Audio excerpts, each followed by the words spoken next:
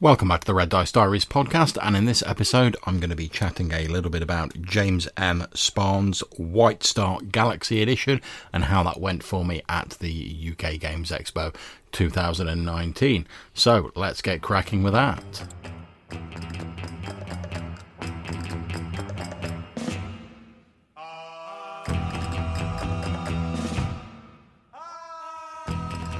Okay, so as I said at the start of this episode, one of the games that I ran at UK Games Expo 2019 was White Star Galaxy Edition by James M. Spahn. Now, if you're into your OSR gaming, you'll recognise James' name. He's worked on, obviously, White Star, Untold Adventures Deluxe Edition, which is a sort of trimmed down version of White Box. He's worked on White Box stuff for Swords and Wizardry and has been involved in numerous other books such as The One Ring and Adventures in Middle-earth, the 5th edition conversion of that, and many other different systems, including writing one of my favourite OSR systems, the Hero's Journey, which tries to put the sort of journey and travel at the centre of things as it would be in like The Hobbit and things like that. And it's a book I really enjoy, both for the author's commentary and the actual game itself has some really interesting ideas in it. But we're here to talk about White Star Galaxy Edition. And basically, White Star Galaxy Edition is a fairly sort of simple, straightforward OSR system in terms of how the mechanics work. You're not going to really find anything too surprising in there. It's got the normal stats as you might expect. They all give you modifiers. You get experience bonuses for certain classes. Obviously, the classes themselves have a bit more of a sci-fi bent. So there's the aristocrat, the mercenary, the pilot, the robot, if you've got a mad-on for like playing C-3PO or something like that, and the Star Knight, which is blatantly a Jedi with the serial numbers filed off. And then there are optional classes such as the Alien Brute, the Bounty Hunter, the Brimling, which is like a space halfling, a combat medic, the Cypher, you sort of hacker type. We then have the Deep Space Explorer, the Freed Assimilant, which is like a sort of Borg that's been severed from the collective, a Gunslinger, a Man of Tomorrow, which is blatantly like Flash Gordon and Doc Savage and all of those sort of types, the Mecha Jock, the Nova Machina, again, which is pretty much a Transformer with the serial numbers filed off, the Plucky Sidekick, and the Rockstar, a Two-Fisted Technician, an Utin, which is like a sort of space rattling style thing, and a Yabnab, which are basically the sort of cute, furry teddy bears, much beloved of a certain film in the Star Wars franchise.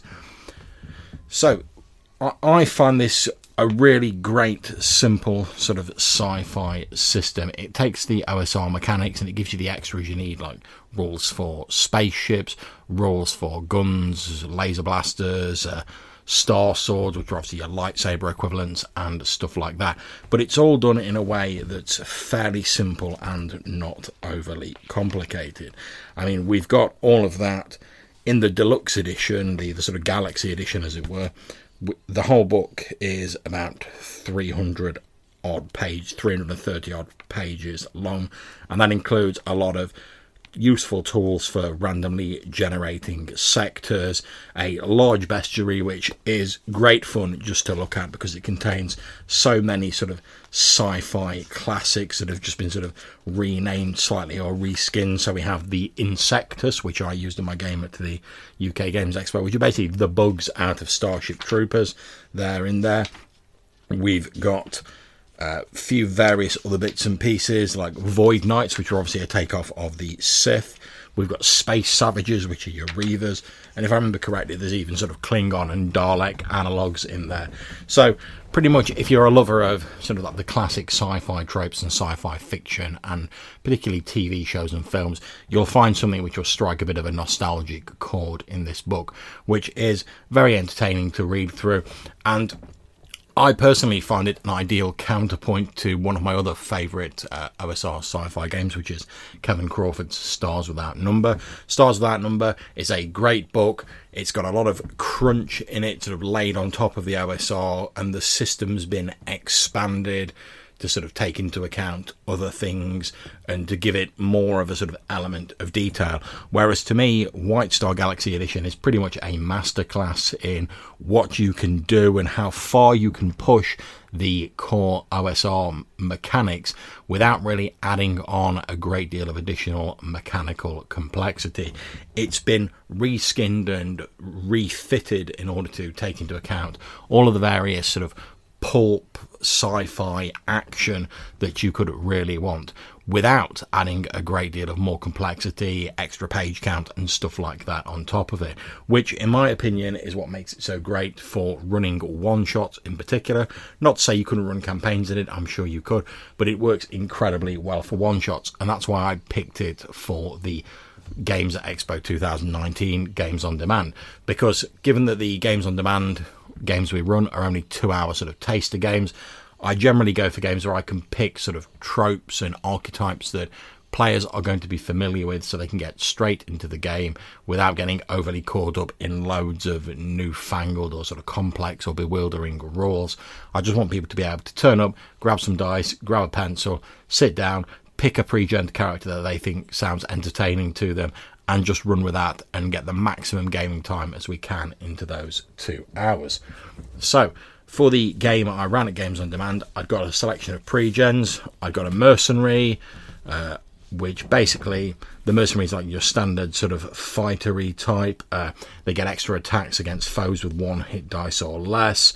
They get +2 to hit with some of their weapons that they're a specialist in, and they get a couple of bonuses to certain saving throws. We had an aristocrat who they can charm people by speaking to them for a round. It's an extra ability they have.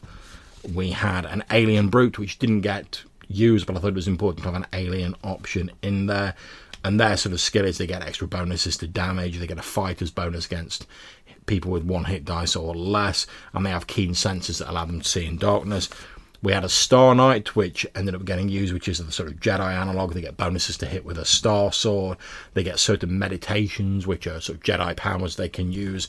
In this one, I chose acrobatics. So we had the guy who was playing it, like flipping about everywhere, jumping across severed docking corridors and stuff like that, which was great fun.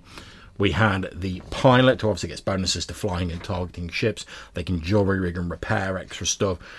And finally, we had, again, one which didn't end up getting used, but the medical robot, who, although it can't attack people, even in self-defense, is great for healing up other party members. Like I say, that didn't get used, but each of these classes gives you like a little bonus you can do to further make your character unique, and just to make it so it's very clear what your sort of guy's thing is and what you can get on with and really excel at in the game. And that's great for a one-shot. So we knew that, like, yeah, if it comes to like combat, the mercenary's got it sewn up. If we need some sort of athletics and dramatic sort of psychic chicanery, we've got the Star Knight. If we need something hacked or repaired, we've got the pilot, etc., etc. The story I went with for the game I ran at the Expo was the players were part of the crew of a salvage ship. They'd been hired by Gene Corps, one of the leading cyberware companies, to investigate the lack of contact from one of their deep space research vessels, Lazarus. As they exited hyperspace, it became clear that they weren't the first to be sent on this mission, since there were numerous other small ships around this huge floating space station / Space Hulk. As they got closer, they could see that there appeared to be a number of people without spacesuits that were outside in the void, slowly disassembling these ships and cannibalizing them for parts. As they scanned nearer, they could see that each of these people appeared to show signs of damage, of being in a vacuum, although they were still moving, and each of them showed signs of having been augmented cybernetically. As they got onto the ship, eventually they were able to locate the logs of the captain, and they discovered that the ship had apparently been performing some less than ethical experiments on these insect creatures that they had gathered from a planet. The idea was that because these insect creatures reproduce so quickly and they were so dangerous, if they could be implanted with cyberware to control them, you could effectively have yourself a self-replenishing and ready-made biological weapon / army. However, the computer AI on board the Lazarus had certain ethical standards and had objected to these experiments and refused to perform them. In order to get this to go through, the lead scientist had disabled the ethical protocols on board the AI. This, unfortunately, whilst it had led to the experiment going ahead, had led to the computer, with no real moral compass anymore, concluding that it'd be far better if everyone had these AI chips, including the crew, since then they'd all be under the ship's control, there'd be no fighting, no unnecessary violence, and it could just generally run everything better than the humans could.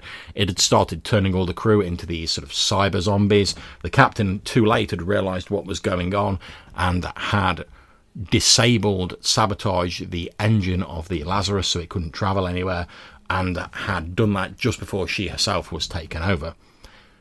Because it couldn't go anywhere, the AI, desiring to bring its beneficent rulership and cyber zombiehood to the rest of the galaxy, had waited for rescue and salvage ships to be sent, and had then taken over their crews, added them to the growing cyber zombie army, and was beginning to cannibalise those ships in an effort to repair the engine.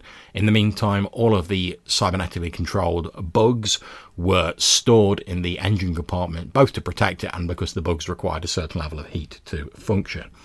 Our crew went on board. Like I say, they found the logs of Captain Sonia Dorello and eventually worked out most of this. They also came into contact with a man by the name of Troy Declan, who was one of the sort of cybernetic / medical people who'd worked on the project, and he'd been infected, but he'd managed to put himself in a cryotube to slow the infection down. After a bit of discussion with him, although he was slightly groggy because of coming out of cryo sleep, the players were able to piece together sort of what was going on and decided to put Declan back into the cryo suspension tube because there was nothing they could really do to stop the infection from the sort of cyber zombie infection from spreading, given their lack of medical expertise. The mercenary also discovered the bugs that were sort of, I suppose, hibernating around the engine core and was just like, nope, not having any of that. Guys, the engine room's out of bounds. So they decided the only thing they could do was effectively self-destruct the ship, get back to their own ship, sail away and let it all blow itself up and take the AI and the cyber zombies with it. They managed to unthaw Declan and managed to get his help into gaining the command codes to start the self-destruction sequence, which they did. Luckily, they weren't included in the mainframe, so they weren't affected by the AI. However, as they were trying to get back to their ship, they discovered that the flexible docking corridor they'd attached to the Lazarus was slowly being dissected and pulled apart by the cyber zombies. As they raced through, a brief and frenetic fight ensued with them all in spacesuits with thrusters on, trying to fight these cyber zombies while stopping themselves from getting blown off into space. Eventually they made it back to their ship, set off and blew up the vessel behind them, taking care of the cyber zombie vessel. I also ran it again later, and the player characters, whilst they did escape on that point, didn't manage to destroy the ship. So in the second game we had a bit of a sort of montage sort of description afterwards where the Gene Core vessels returned to the ship to salvage the wreckage and sort of implied that they were going to restart the project in another world, as sinister corporations are wont to do. Now, I know that the basic edition of White Star is available, I think, for free on PDF on drive-thru, so you've really got nothing to lose by giving it a quick look. But basically, if you're looking for a quick sort of OSR sci-fi hit, and maybe you don't have time for, or maybe you don't want the additional complexity that Stars Without Number has, which, don't get me wrong, Stars Without Number is a great game, but it does sort of add to and move away from the sort of core OSR mechanics. which adds a little bit of complexity onto it, which is great if you want that. However, if you want to stick more closely to the sort of core OSR with your sci-fi hit, I really do advise you to give White Star a look. There's plenty of cool supplements out there for it, most of which were written for the sort of original version, but are still compatible with the Galaxy edition. I've got one which is concerned with sort of space graveyards and constructing one of them, and it has like a generator in. I think it's called the Graveyard Atlas, if I remember correctly, and that is a great supplement for anyone who wants to generate like a debris or battlefield in space with like Space Hulks and all that sort of cool shit that you can look around. So James Spahn writes a quality book. I can't deny that. He's one of my favourite OSR authors. The artwork throughout the book is great and very nice and atmospheric. It conjures up all those sort of cool tropes that you think of when you think of science fiction, you know, the blasters, the laser swords, the spacesuits, the mecha, and pretty much it has this, what I consider to be one of the main strengths of the OSR sort of game systems, that you could pretty much create what science fiction style or subgenre you wanted with this book. You want to do some sort of like high-tech cyberpunk grim and gritty, you can do that. You want to do pulp action, Jedi leaping around with lightsabers, you could do that. You want to do mecha jocks fighting it out in an alien world, fine, it's got you covered. You want to do fast and frantic military spaceship battles, again, got you covered. So I highly recommend you have a look at White Star. I had a great time running it. Like I say, I ran it twice at the Games Expo. Both of the groups seemed to have a great time with it, and it was interesting to see their different styles of approaching what was effectively like a space dungeon with like cyber zombies in it, and everyone really embraced those science fiction tropes and jumped into the action, so that was great to see. It's definitely something I'll consider running in the future, and I'd even like to give it a go and see how I'd get on with running a campaign of it at some point in the future, which I think if you want to run a campaign of something, that's the mark of a really interesting and entertaining book. So that was White Star. I hope you've enjoyed listening to this episode. If you've got any questions, comments, etc., you can contact me on all the normal social media. Email me at reddicediaries@gmail.com, or you can hit me up on Anchor and drop me a voicemail message, and that'll probably get published in a future episode. I really do enjoy listening to and responding to them. So until I see you all next time, take care, and whatever you're playing, have fun.